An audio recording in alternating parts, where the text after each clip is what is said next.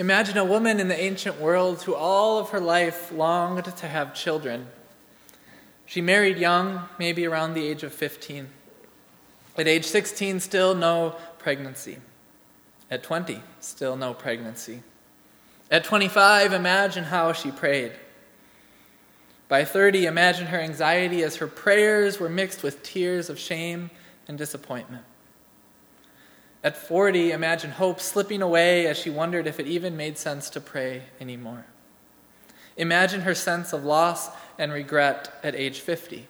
Why pray now?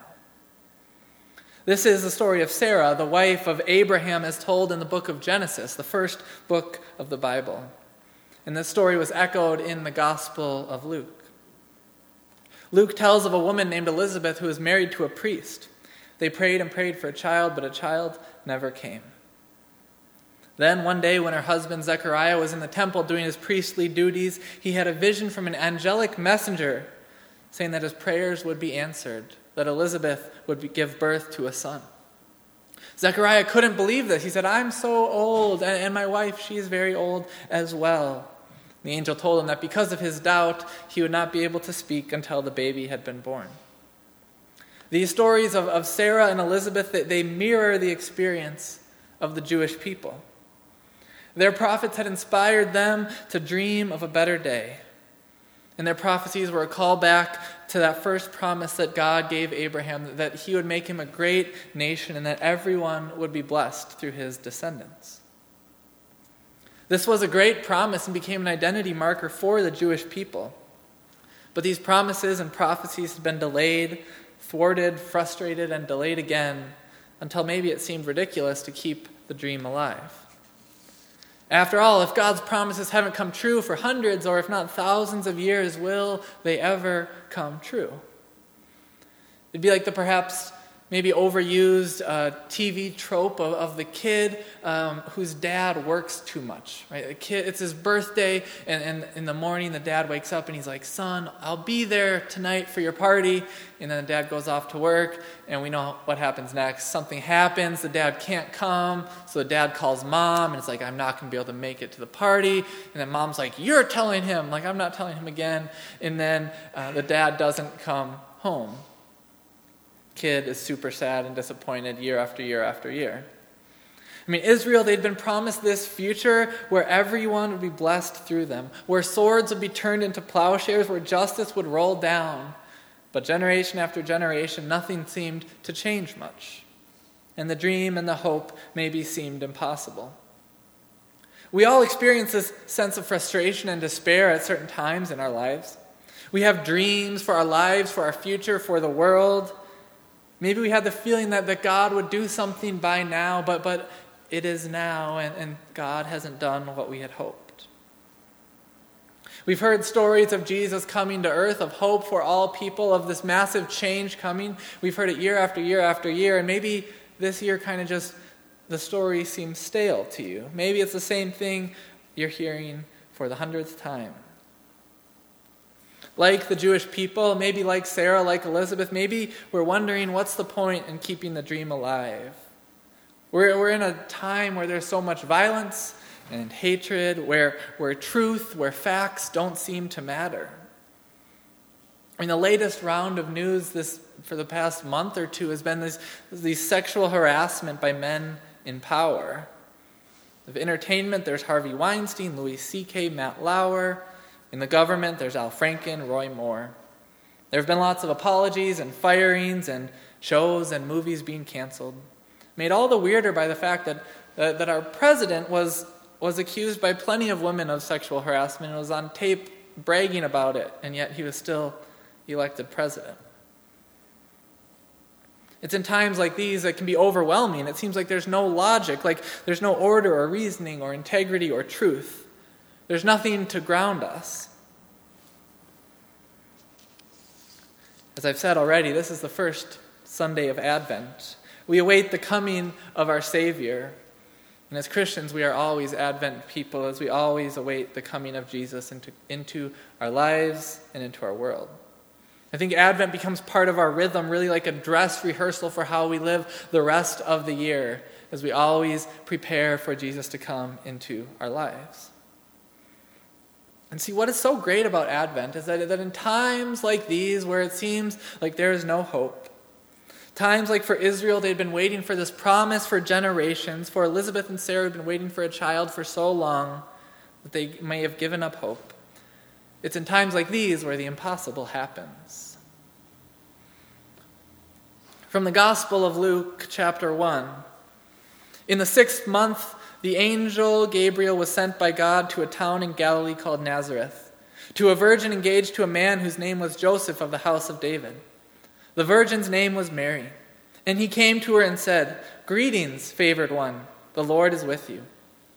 But she was much perplexed by his words and pondered what sort of greeting this might be. The angel said to her, "Do not be afraid, Mary, for you have found favor with God. And now you will conceive in your womb and bear a son, and you will name him Jesus. He will be great and will be called Son of the Most High, and the Lord God will give him the throne of his ancestor David. He will reign over the house of Jacob forever, and his kingdom there will be no end." Mary said to the angel, "How can this be, since I am a virgin?" The angel said to her, "The Holy Spirit will come upon you, and the power of the Most High will overshadow you. Therefore the child to be born will be holy. He will be called Son of God, and now your relative Elizabeth, in her old age, has also conceived a son. And this is the 6th month for her who was said to be barren. For nothing will be impossible with God." Then Mary said, "Here am I, the servant of the Lord. Let it be with me according to your word." Then the angel departed from her. The promises from this angel, this messenger, they echoed the promises of the prophets from long ago. Promises of a leader who would bring hope and a new time to the present. And Mary couldn't believe it. She said, "How can this be, since I am a virgin?" And the angel replied, "For nothing is impossible with God." Then Mary went to see Elizabeth, and they greet each other. And then we have this great song of Mary. It says, she says, "My soul magnifies the Lord, and my spirit rejoices in God my Savior, for he has looked with favor on the lowliness of his servant. Surely from now on all generations will call me blessed. For the Mighty One has done great things for me, and holy is his name. His mercy is for those who fear him from generation to generation. He has shown strength with his arm. He has scattered the proud in the thoughts of their hearts.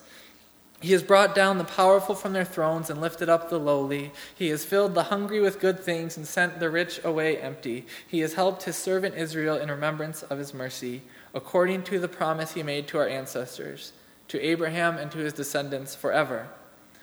Mary's song, like the promise from the angel, is filled with Old Testament references, with God bringing down the powerful, with God lifting up the lowly, and all according to the promise that he made to Abraham and his descendants.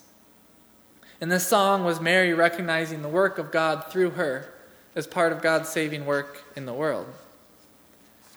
An angel appeared to her and said the impossible is going to happen, and she responded with incredible openness and joy. Even though her people had heard these promises for thousands and thousands of years, there was something in her that she believed this time would be different. That somehow she was a part of the saving work of God today.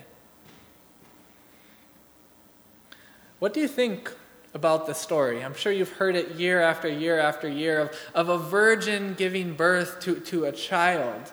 I teach a Bible class throughout the week, and I asked what they thought about this, if they thought it actually happened as it was written. And most of them kind of said no, and I don't think it actually happened like that. And I pressed them. I said, why? What makes you think that? And they said, well, I used to think it growing up, but now I just don't anymore. They didn't really have much of a reason other than that.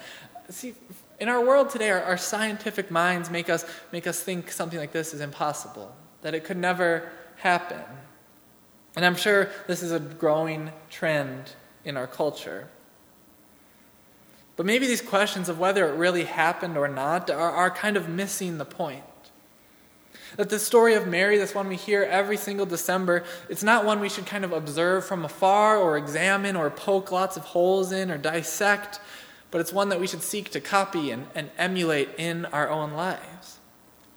Because if these stories, if they don't have an impact on how we live, then what's the point? Mary's story, while it can be a simple story and a story we've heard lots of times, maybe think about it a little bit different. I have it broken up into three main realities that maybe you can think about this Advent season.